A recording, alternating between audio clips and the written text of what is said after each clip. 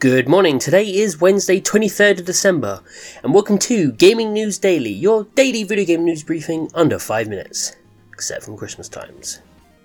Among Us had roughly 500 million active players in November, as reported by Gaming Bolt based on data from SuperData. This makes it the most popular game ever in terms of monthly players. The messy lawsuit between Gearbox, 3D Realms and composer Bobby Prince over the music rights to Duke Nukem has been settled, as reported by Eurogamer. Prince originally filed a lawsuit against Gearbox, alleging his music was a separate license to the Duke Nukem IP acquisition that Gearbox made from 3D Realms. This then led Gearbox to file suit against 3D Realms, but all parties have dropped their claims, with 3D Realms admitting blame and an agreement for use of the music made. The PS5 has finally been updated to help avoid confusion with cross-gen titles, as reported by Video Games Chronicle. A prompt now opens up to warn you if you're about to start the PS4 version of a game on the PS5 console.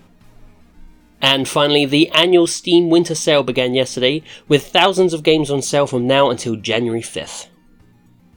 Did I miss any news? Tweet me at ToadsAnime. Subscribe to this briefing wherever podcasts are for more daily briefings. You can support this work at patreon.com/ToadsAnime. Episodes will be intermittent until the new year. Enjoy your day!